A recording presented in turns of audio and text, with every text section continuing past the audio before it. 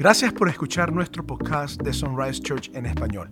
Yo soy el pastor Moisés Bejarano, pastor de Sunrise Church en español. Somos seguidores de Jesús y una comunidad que buscamos la presencia de Dios en todos los ámbitos de nuestra vida. Lo hacemos sin acepción de personas, por color de piel, etnia y por supuesto, no importan las edades. Espero que el mensaje que escucharás hoy te inspire a tener una relación más profunda con Jesús. Entonces, escuchemos el mensaje que te presentaré a continuación. Hola, muy buenos días tengan todos ustedes y gracias por hacer de Sunrise Español tu plataforma preferida. Yo soy el pastor Sergio Gonzalez y tengo el privilegio de trabajar con un extraordinario equipo aquí en Sunrise. Hoy concluimos con nuestra serie de consejos saludables y me gustaría recapitular un poquito de lo que hicimos en las primeras 3 semanas. En la semana número 1 hablamos de cómo ayudar a nuestra familia. En la semana número 2 hablamos de cómo tratar con el fracaso.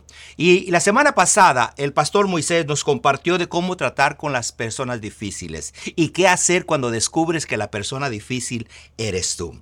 Ahora, la vida está llena de constantes cambios desde el día en que nacemos y claro, a muchos no nos gusta confrontar esos cambios, pero ninguno de nosotros estamos convencidos de que el cambio verdaderamente juega un papel importante en nuestras vidas. En sí, para la mayoría de nosotros que hemos visto cambios al transcurso de nuestras vidas, no nos gustan, se nos hace difícil adaptarnos a los cambios, pero todos tenemos una rutina, nos gusta la rutinaria, nos gusta hacer las cosas de diferente manera, no nos gusta cuando nos cambian el sabor del café, no nos gustan cuando se mueven los muebles de casa. No nos gustan cuando ciertas cosas no están en los lugares que nos gusta. Nos gusta ser a veces, un poco rutinarios y con eso nos complacemos. No nos gustan los cambios. Aunque algunos cambios han sido esperados, otros llegan repentinamente.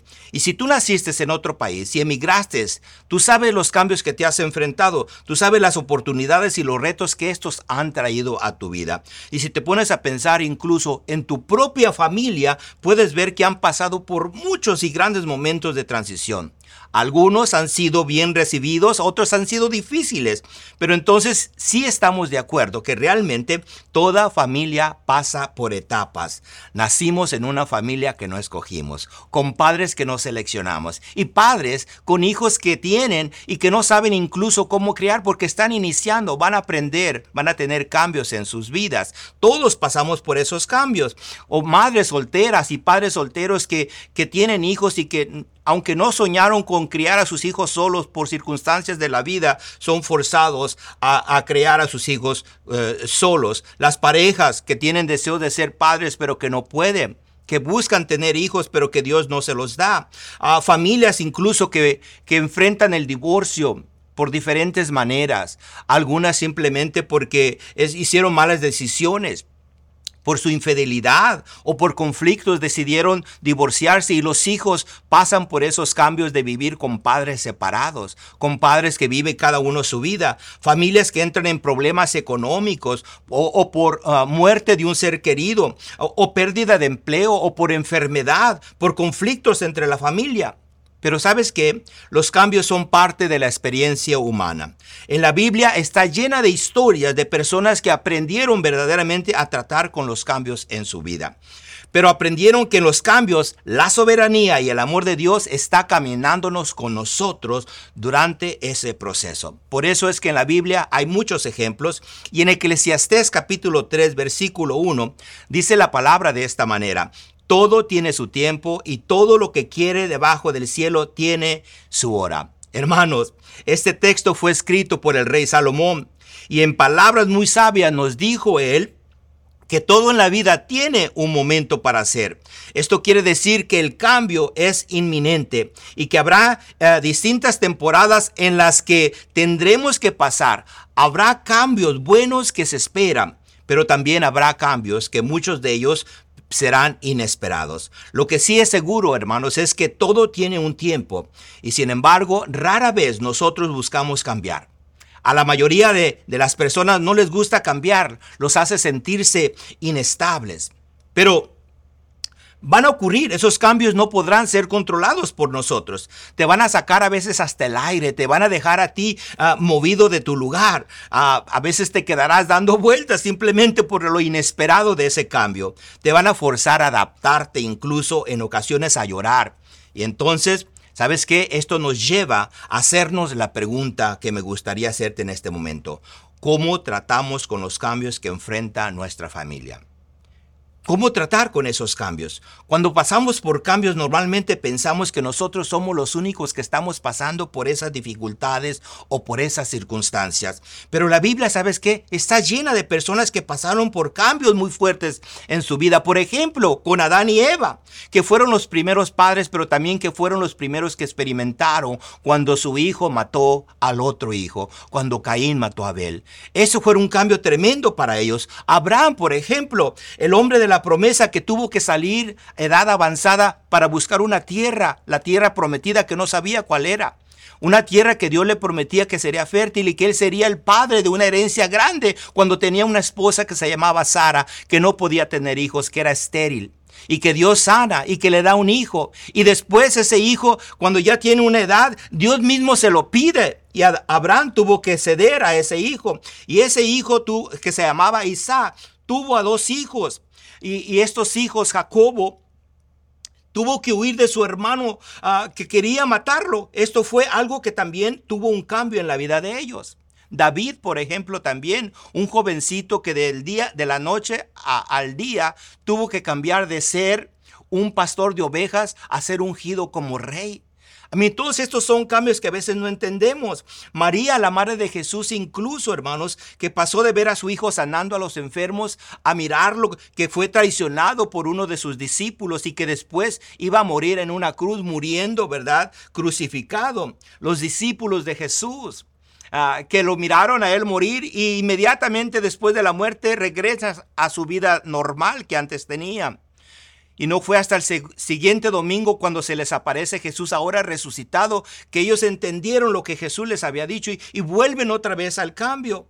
Ahora, también está la historia, ¿verdad? De Jesús mismo, de él como hijo de Dios, que tuvo que hacerse carne y morir y resucitar para poder venir a salvar a este mundo. Para muchos de nosotros, hermanos, este ha sido el mayor cambio en nuestra vida, conocer a Jesús, el cambio que Él hizo en nuestra vida, que fue radical, una vida nueva, pero qué gran cambio para nosotros. Escúchame, hermanos, sin cambios la experiencia de la vida humana sería aburrida e imposible. Sí.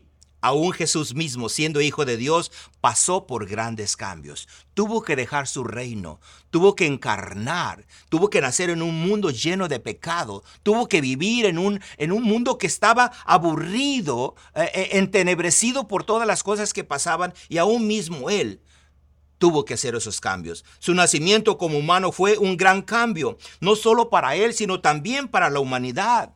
El apóstol Pablo nos habla y nos narra un poco de la experiencia de lo que Jesús tuvo que hacer. Si lo podemos mirar en Filipenses capítulo 2 del versículo 5 al 8. Y la palabra nos dice de esta manera: vayan pues en vosotros este sentir que hubo también en Cristo Jesús, el cual, siendo en forma de Dios, no estimó el ser igual a Dios como cosa a que aferrarse, sino que se despojó a sí mismo, tomando forma de siervo, hecho semejante a los hombres, y estando en la condición de hombre se humilló a sí mismo, haciéndose obediente hasta la muerte y muerte en la cruz. Y si vamos un poco más en los libros del Evangelio, en Juan capítulo 1, mirando el versículo 1 y 2 e incluso el verso 14, la palabra nos dice de esta manera: y en el principio era el verbo, y el verbo era con Dios, y el verbo era Dios.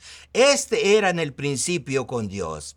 Y el versículo 14 nos dice: y aquel verbo fue hecho carne y habitó entre nosotros, y vimos su gloria, gloria como del unigénito del Padre, lleno de gracia y verdad. Entonces, hermano, cuando piensas tú En Jesús, bíblicamente, tienes que pensar que estando en condición de Dios, tomó la decisión de nacer, de humanizarse y de humillarse como siervo, de venir a un mundo lleno de pecado cuando no tenía necesidad de hacerlo. El cambio vino en su vida.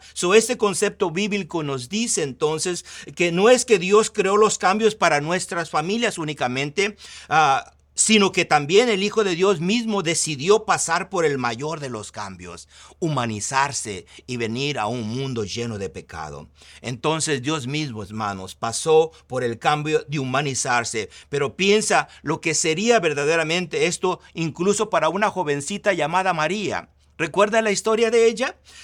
De ella y de José. De esta pareja que la Biblia nos narra, como lo podemos mirar en el libro de Lucas, capítulo 1, del verso 30 al 35. Me gustaría que me acompañaras y lo leamos, por favor. Y dice: no tengas miedo, María, porque Dios te ha dado un gran privilegio. Vas a quedar embarazada y tendrás a un hijo, quien le pondrás por nombre Jesús. Este niño llegará a ser muy importante y lo llamarán Hijo del Dios Altísimo. Dios le hará rey, como hizo con su antepasado David. Gobernará en la nación de Israel por siempre y su reinado no terminará nunca. Y el versículo 34, María le hace una pregunta. María le preguntó al ángel: ¿cómo pasará esto si aún no me he casado? Y el ángel le contestó: el Espíritu Santo se acercará a ti. El Dios Altísimo te cubrirá con su poder. Por eso el niño vivirá completamente dedicado a Dios y será llamado Hijo de Dios. Ahora, si nos ponemos en los zapatos de esta joven María, comprometida para casarse, pero sin haber consumado la boda, se le acerca un ángel y le dice que ella va a quedar embarazada. Esto sería un cambio tremendo para ella. Esto no es cualquier cosa, hermanos. Otra vez, el hecho de que este cambio iba contra la naturaleza verdaderamente, porque ninguna mujer biológicamente podría quedar embarazada sin la ayuda del varón, que era el conocimiento que ella tenía. Entonces la palabra nos dice que este cambio vino. Desde este punto de vista, la vida de María sufrió un cambio tanto físico, cultural, emocional y espiritual. ¿Qué iba a decir su familia? ¿Qué iba a decir la comunidad? ¿Qué iba a decir su comprometido? ¿Qué iba a pasar verdaderamente en ella? ¿Qué tan difícil sería para una mujer virgen pasar por un embarazo y dar a luz en estas condiciones? Ahora, pero ¿qué podemos pensar incluso de los cambios que traería para José, el comprometido, aquel que iba a ser el padre de un hijo que no era de él? Acompáñame a mirar Mateo capítulo 1, versículo de 19 al 21. Y la palabra dice de esta manera: José, su marido, como era justo y no quería infamarla, quiso dejarla secretamente. Y pensando él en esto, he aquí, un ángel del Señor le apareció en sueños y le dijo: José, hijo de David, no temas recibir a María tu mujer, porque el que en ella es engendrado del Espíritu Santo es, y dará a luz su hijo, y llamará su nombre Jesús, porque él salvará a su pueblo de sus pecados. Ahora, imagínate este cambio que esto traería para José. Aceptar a una mujer, tu comprometida, que todavía no ha consumado el hecho, ¿verdad?, sexual contigo, y que ahora te dice que está embarazada y que trae un bebé que no es tuyo, que piensa él dejarla, porque así es como nos lo narra la palabra. Él estaba meditando: yo no puedo seguir con esto. Esta no es la mujer que yo escogí. Esta no puede ser. No puede pasar yo por esta afrenta. ¿Qué va a decir la gente de mí? Y dice que no fue hasta que el Señor le habló y le reveló la verdad sobre el embarazo de María. Estos son cambios difíciles de conciliar. Él pensaba abandonarla. Él creía que ese era lo más lógico, dejarla, irse. Pero Dios le dice que el Hijo engendrado del Espíritu Santo venía y que él lo tenía que crear. La verdad, hermanos, es que desde el nacimiento de Jesús, los cambios de Jesús y María son increíbles y difíciles. Y ahora, una vez que nació Jesús, había nuevos cambios. Había un rey que buscaba matar a todo niño menor de 2 años. Y lo pueden mirar ustedes en el libro de Mateo capítulo 2. Ahí se nos dice que él mandó matar No nada más a cientos, pero a miles de niños murieron por el mandato de este rey. Esto trajo más cambios en la vida de ellos. Ahora la vida del Mesías, el Hijo de Dios encarnado, estaba en peligro de muerte. Y José y María sintieron la necesidad de hacer algo. Y Dios nuevamente se les aparece en Mateo 2:13 y le dice tanto a José como a María que sacara a su familia, que huyeran de ahí. Porque ahora la familia de Jesús se veía en la necesidad de emigrar, de salir a otra tierra. Todo por la política de un rey malvado y egocéntrico que quería terminar con lo que él creía que vendría el rey a tumbarle su reinado. Ahora, por crisis que no solo afectó a la familia de Jesús, sino a todas las familias de Belén, trayendo la muerte de cientos y de miles de niños, Jesús tuvo que entrar verdaderamente en un cambio. Tanto sus padres como él. Esta familia tuvo que dejarlo todo. Casa, amigos, familias, costumbres, país. Arriesgar sus vidas y a bajar escapando por los cambios de la vida de Jesús, y la familia seguían. El rey Herodes, después de morir, que quería matarlo, Dios le habló de nuevo a José en Mateo 2:20 pidiéndole que regresara nuevamente, que viniera, ¿verdad? Que regresara y que todo comenzaría de nuevo. Ahora, para estas alturas Jesús ya había crecido como hombre, incluso también encontró nuevos cambios en su familia. El chico que amaban y cuidaban ahora comenzaba a darse a conocer el propósito por el cual había venido, la razón por la cual había estado humanizado para hacer el trabajo de su padre. Jesús comienza su ministerio público a los 30 años. Esto lo puede mirar usted en el libro de Lucas capítulo 3 versículo 23. Y a partir de ese momento, hermanos, las cosas cambiaron mucho. La gente lo seguía. La esperanza del pueblo reposaba sobre Jesús. La gente de Israel, que eran ciudadanos de segunda clase bajo el imperio romano, comenzaron a sentir que la esperanza de su liberación estaba por ocurrir. Jesucristo, el Rey, estaba delante de ellos. Imagínate los cambios de la familia de Jesús. ¿Qué pensaría María? ¿Qué pensaría por su mente? ¿Qué sentiría? ¿Qué diría la gente? Imagínate incluso a sus hermanos y hermanas. ¿Tendrían celos? ¿Estarían celosos algunos de ellos de Jesús? Acompáñame a leer el capítulo 7 de Juan, del versículo 2 al 7, y la palabra nos dice esto: como se acercaban los días de la fiesta judía de las enramadas, sus hermanos le dijeron: debes ir a Judea para que tus seguidores puedan ver las grandes obras que haces. Cuando uno quiere que todos lo conozcan, no hace nada en secreto. Deja que todo el mundo sepa lo que haces. Dijeron esto porque ni siquiera ellos le creían. Pero Jesús les respondió: aún no ha llegado el momento en que todos sepan que soy el Hijo de Dios. Para ustedes cualquier hora es buena. La gente de este mundo no los odia a ustedes, pero a mí me odia porque les digo que su conducta es mala. Hermanos, el ministerio de Jesús causó controversia y sigue causando controversia. Pero en ese momento, incluso con la familia de él, la controversia era grande. Había cambios de expectativas en sus hermanos. De hecho, lo miraban a él como alguien sin sentido. La única persona que podía tener la idea correcta de lo que su hijo iba a hacer era su madre. Era María, porque ella había sabido cómo había concebido a este hijo, que había sido elegida ella por Dios para traerlo a este mundo. Lucas 2:19 nos dice: pero María guardaba todas estas cosas, meditándolas en su corazón. Sin embargo, hermanos, el propósito de Jesús trajo grandes cambios a la familia. Mas él no dejó que las expectativas de su familia cambiaran su propósito, hermano. Eso es muy importante. Él no dejó que, aunque sus hermanos no creían en él, cambiaran la ruta que él venía a seguir. Para él lo más importante era cumplir su propósito, como debe de ser para ti y para mí. No fijarnos en lo que la gente dice de ti y de mí, de las locuras que hacemos, de cuánto tiempo invertimos en el evangelio, de cuánto tiempo pasamos en la iglesia. Debemos de tener la misma mentalidad. No que dejar que esas cosas nos interrumpan el camino que hemos elegido de seguir a Jesús. Para Jesús, su Padre Celestial guiaba sus pasos como debe de serlo para nosotros. Pero creo que el momento crucial del cambio para la familia de Jesús fue su muerte. Bíblicamente, en el libro de Deuteronomios 21-23, nos dice que la persona que moría colgado de un madero era considerado maldito. Por eso podemos mirar en el libro de Gálatas, el apóstol Pablo escribe un poco para describir lo que era la muerte en cruz. Y mire lo que dice el versículo 13 del capítulo 3 de Gálatas.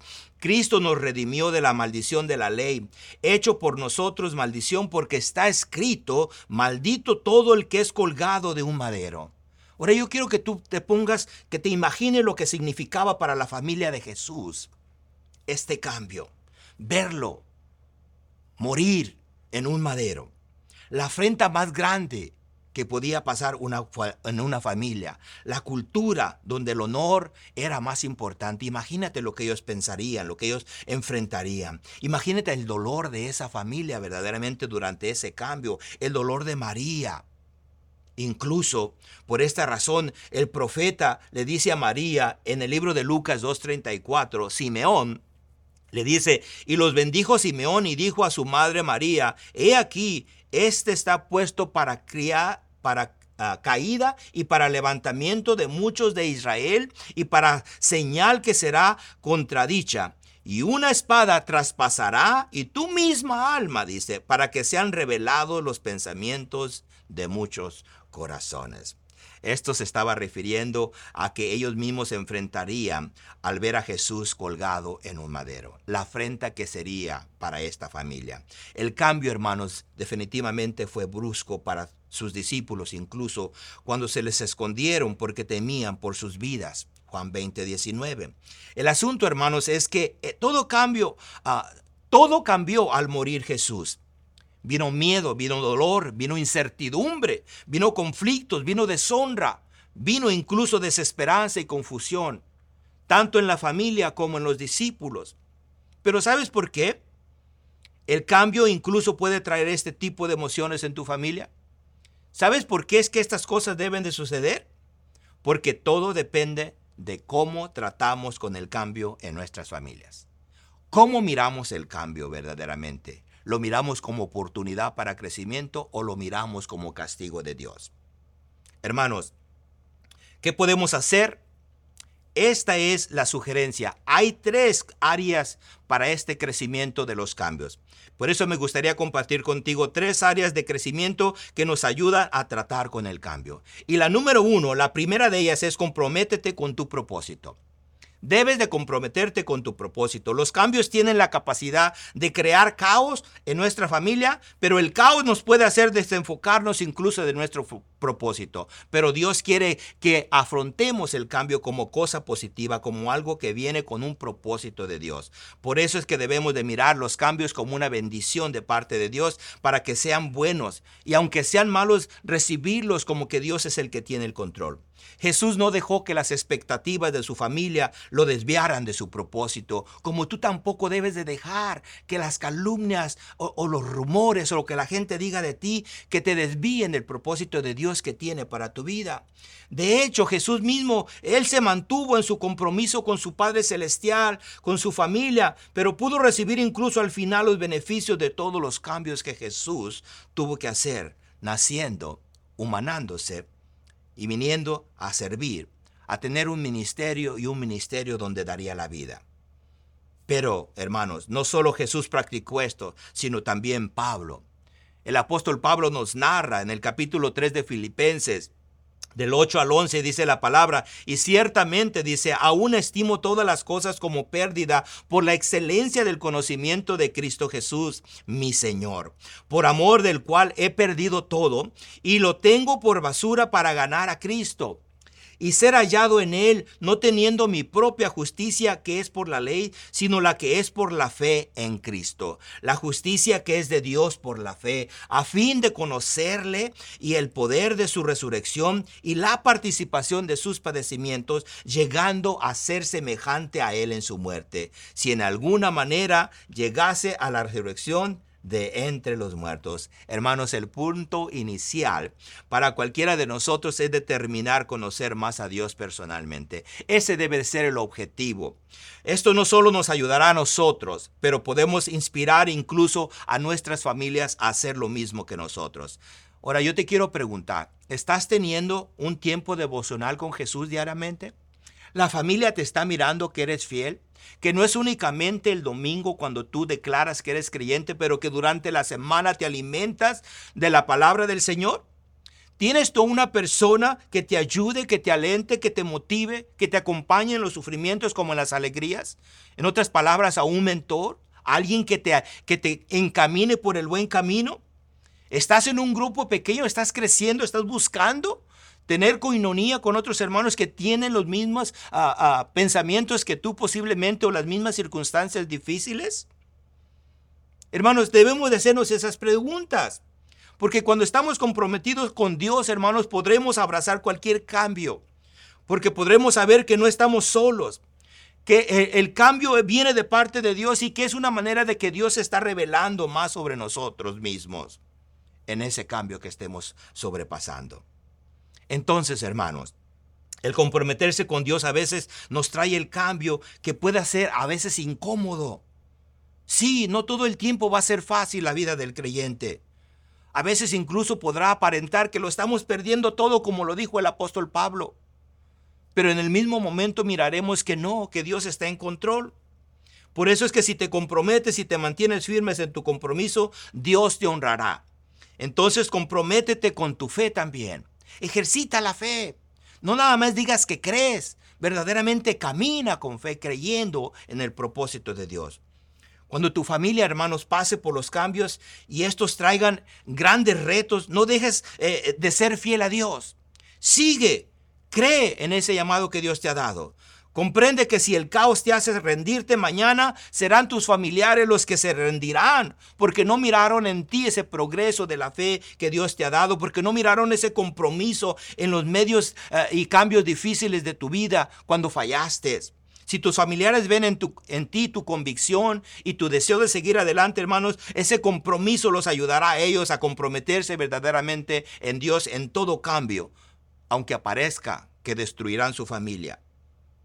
Pero mira lo que nos dice Romanos 8:28. Dice la palabra, y sabemos que a los que aman a Dios, todas las cosas les ayudan a bien. Esto es, a los que conforme a su propósito son llamados. Hermanos, aún en los cambios y los retos, aún en los caos de nuestra vida, Dios busca que en el dolor haya bendición y que su bendición abunde en cada uno de nosotros. Entonces yo te quiero preguntar, comprométete que sin importar lo que pase en los cambios de tu vida, que caminarás fiel con Dios y que serás apoyo para tu familia, porque Dios es tu guía. Cuando ellos vean tu testimonio, cuando ellos vean tu caminar, cuando ellos miren que pases incluso por la prueba, que las aguas te lleguen al cuello, que el fuego empiece a arder en tus pies, pero que miren que ninguna cosa te tumba. Eso será un ejemplo para que ellos reciban los cambios en sus vidas mirando el ejemplo que tú tienes. Entonces el punto de partida es elegir crecer en nuestro compromiso con Jesús. Y aquí está el siguiente punto, el punto número 2. Vive con convicción. Hermanos, verdaderamente, en esencia la convicción es fe. Lo que te está pidiendo la palabra es que tú vivas en el propósito que Dios te ha dado y que la fe que tienes puesta en Jesús sea la que te lleve por el buen camino.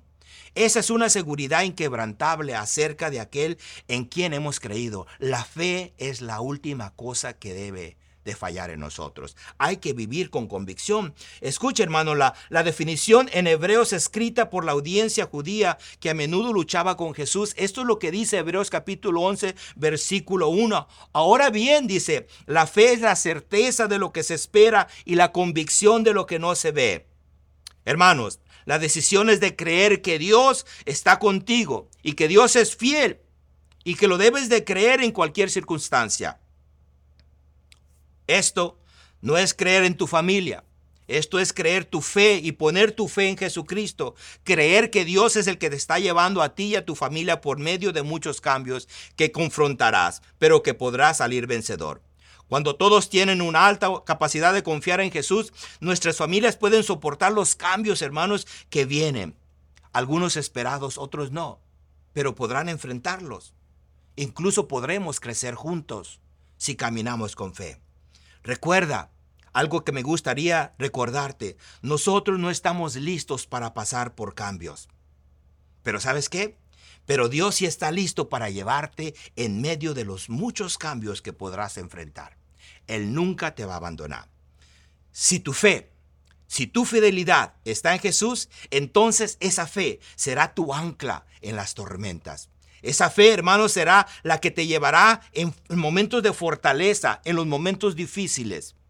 Si tu fe está puesta en Jesús, nada te podrá mover. Otra cosa que puedes hacer entonces, ejercita tu fe, tu fidelidad. Es esencial, hermanos, ejercitar nuestra fe, seguir firmes y fieles al Señor.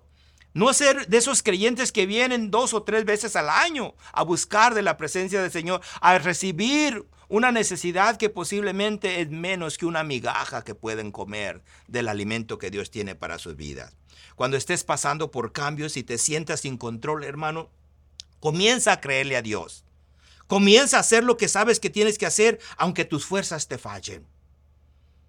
Cuando los cielos se vean oscuros, hermanos, cuando la tormenta caiga, recuerda que después de la tormenta viene la calma, que después de la tormenta sale el sol, que después de la tormenta verdaderamente viene la esperanza.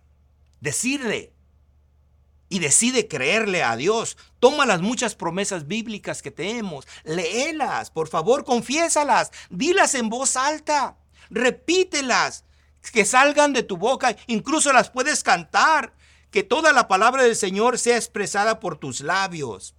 Escuchemos lo que Santiago, el hermano de Jesús, escribe sobre la convicción. Miren lo que dice Santiago capítulo 1 del versículo 2 al 8. La palabra dice de esta manera: hermanos míos, tened por sumo gozo cuando os halléis en diversas pruebas, sabiendo que la prueba de vuestra fe produce paciencia. Mas tenga la paciencia su obra completa para que seas perfectos y cabales, sin que os falte cosa alguna. Y si alguno de vosotros tiene falta de sabiduría, pídala a Dios, el cual da a todos abundantemente, sin reproche, y le será dada. Versículo 6. Pero pida con fe, no dudando nada, porque el que duda es semejante a la onda del mar, que es arrastrada por el viento y que echada de una parte a otra. No piense, pues, quien haga que reciba cosa alguna del Señor. El hombre de doble ánimo es inconstante en todos sus caminos. Ahora, imagínate, hermano. Hace un rato yo te decía que los hermanos no estuvieran de acuerdo con Jesús. Ahora estamos leyendo una carta de un hermano de él, Santiago. Alguien que miró las altas y bajas en la vida de Jesús, pero que su testimonio lo pudo llevar a creer en él. En otras palabras, la fidelidad de Jesús, el denuedo que él tuvo de creerle a su Padre, de seguir el paso que él tenía para su vida, ayudó a su hermano a creer en el propósito mismo de Dios. Y ahora estamos leyendo de la fidelidad y del consejo de Santiago para el pueblo que veniera después de él. Tu fe y tu fidelidad, hermanos, son producto de tu convicción en Cristo Jesús y serás testimonio para tu vida, para tu familia. El amor de Dios puede ser proyectado a través de tu testimonio y serán otros bendecidos, hermanos. ¿Ok? Entonces debemos preguntarnos, sin dudar, acerca de nuestra convicción. ¿Qué debemos hacer? Ese es el tercer paso que te voy a pedir que hagamos. Desarrolla un carácter lleno de fortaleza de Dios.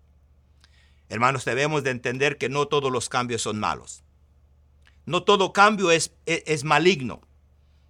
Pero sí debemos de entender que todos los cambios requieren carácter, requieren decisión, requieren fortaleza. Todo cambio que viene de parte de Dios en nuestras vidas a lo mejor será difícil. En ocasiones serán llenos de gozos y de bendición, en ocasiones serán dolorosos para nosotros. Pero sea cual sea el tipo de cambio que confrontas tú, ¿Sabes que tu carácter debe de estar fundamentado en Dios, en su fortaleza y en su deseo de vivir una vida consagrada a Dios? Hermanos, tu familia en momentos de cambio puede perder la fuerza. Pero mira, me gustaría compartir contigo lo que dice Isaías capítulo 40, versículo 31. Pero los que esperan en el Señor tendrán nuevas fuerzas, levantarán sus alas como las águilas y correrán y no se cansarán, caminarán y no se fatigarán. Los cambios pueden ser exhaustos, hermanos, definitivamente. Pueden quitarnos las fuerzas. El cambio no todo el tiempo va a ser fácil. Pero si tu carácter se basa en la fuerza de Dios, la promesa para ti y para tu familia, Él dice que nos dará nuevas fuerzas, que nos levantaremos como águilas, que correrán y que no nos cansaremos. Eso es una promesa hermosa, hermano. Eso es un testimonio que podemos dejar a aquellos que incluso posiblemente todavía no conocen del Señor, que te están mirando caminar, pero que te miran y que no importa qué dificultad venga a tu vida, tú sigues de pie, caminando derecho, firme, buscando ser fiel al Señor. Hermanos, Jesús mismo en los cambios, Él confrontó que sus fuerzas se le podían agotar, que su fortaleza se caía. En momentos pensó que su padre lo abandonaba. Mira lo que dice Lucas 22, versículo 43. Dice la palabra, y se le apareció un ángel del cielo para fortalecerle. ¿Qué me quiere decir aquí la palabra? Que Jesús estaba desistiendo de sus fuerzas, que estaba agotado, que estaba cansado, que estaba abatido por lo que estaba enfrentando. Y dice, y estando en agonía, oraba más intensamente, aún en el momento de dificultad. La palabra nos dice, el testimonio de Jesús es que ahí cuando sentía que las fuerzas se le bajaban, dice que oraba con intensidad. Y dice, y era el sudor como grandes gotas de sangre que caían hasta la tierra. Hermanos, en los cambios el carácter se llena de fortaleza de Dios. Dios nunca nos abandona. Él nunca te va a soltar.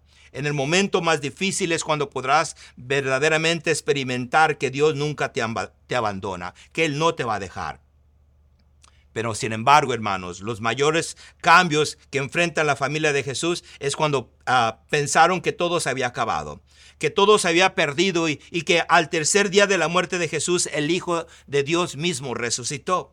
Ahora, quiero que comprendas que cuando piensas que los cambios han traído muerte, cuando los cambios han traído destrucción, cuando miras que el Hijo de Dios viene y que trae vida a los problemas que aunque estén muertos, serán revividos.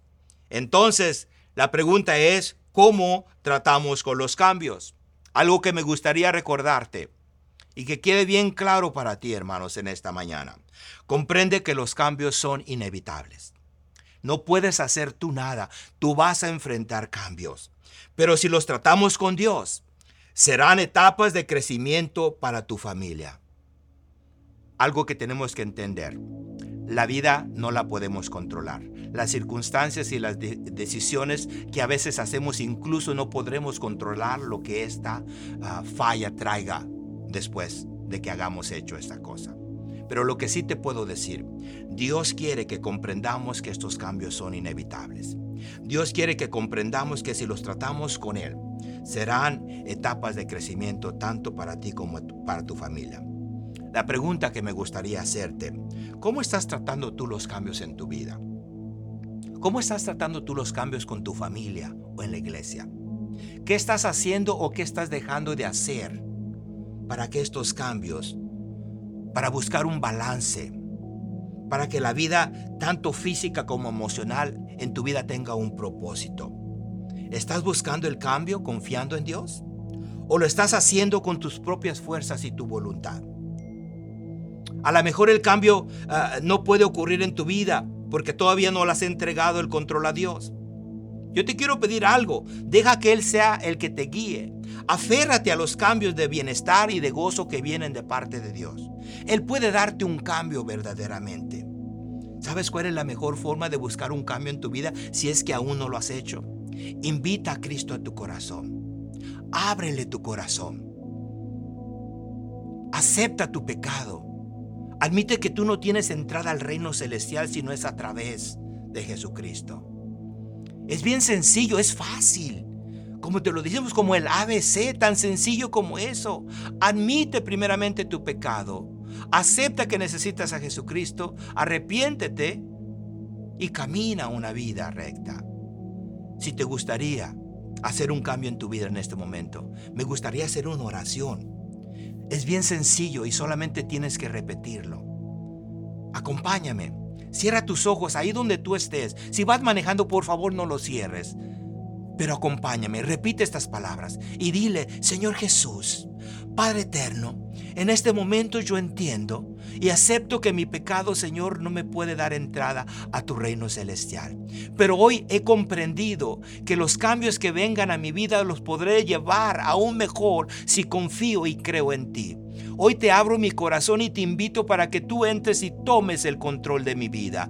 Te recibo como Señor y Salvador personal de mí. Y te prometo, Padre, que desde este momento seguiré buscando, Señor, de tu presencia para que hasta que esté el día delante de ti en tu santo reino. Gracias por aceptarme como hijo, como hija tuya, Padre Santo. Y te doy gracias en este momento, bendito Dios, Señor, por darme el privilegio de venir delante de ti.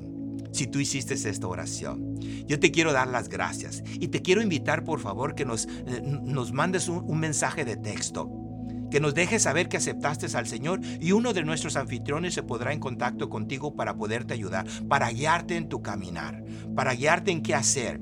Si quieres, visita nuestra página de sunrisechurch.org. Mira las experiencias que tenemos, las formas en que puedes crecer.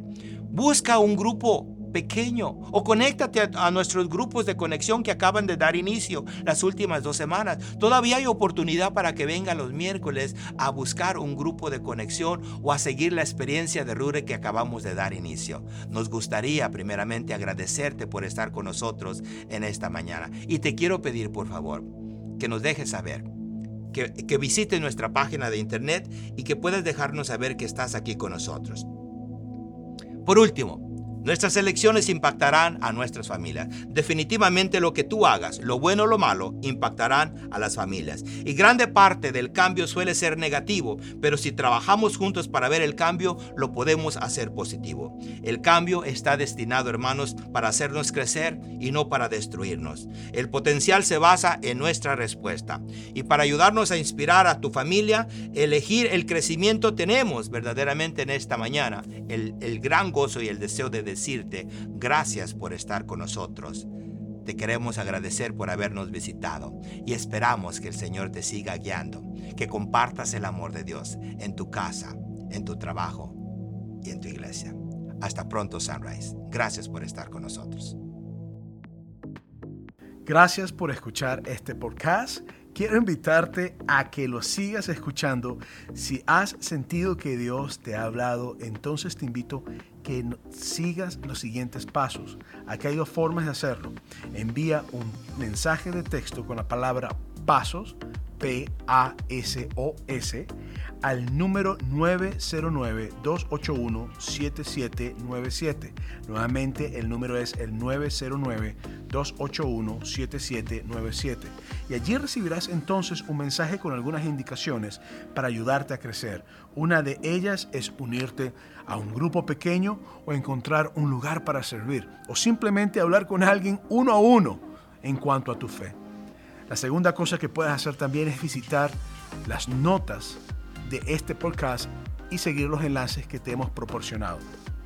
Si estás cerca de una de nuestras localidades físicas en Banning, Ontario, Victorville o Rialto, nos encantaría invitarte a que te unas a uno de nuestros servicios y nos brinde la oportunidad de conocerte personalmente. Así que me despido y espero verte muy pronto. Dios te bendiga.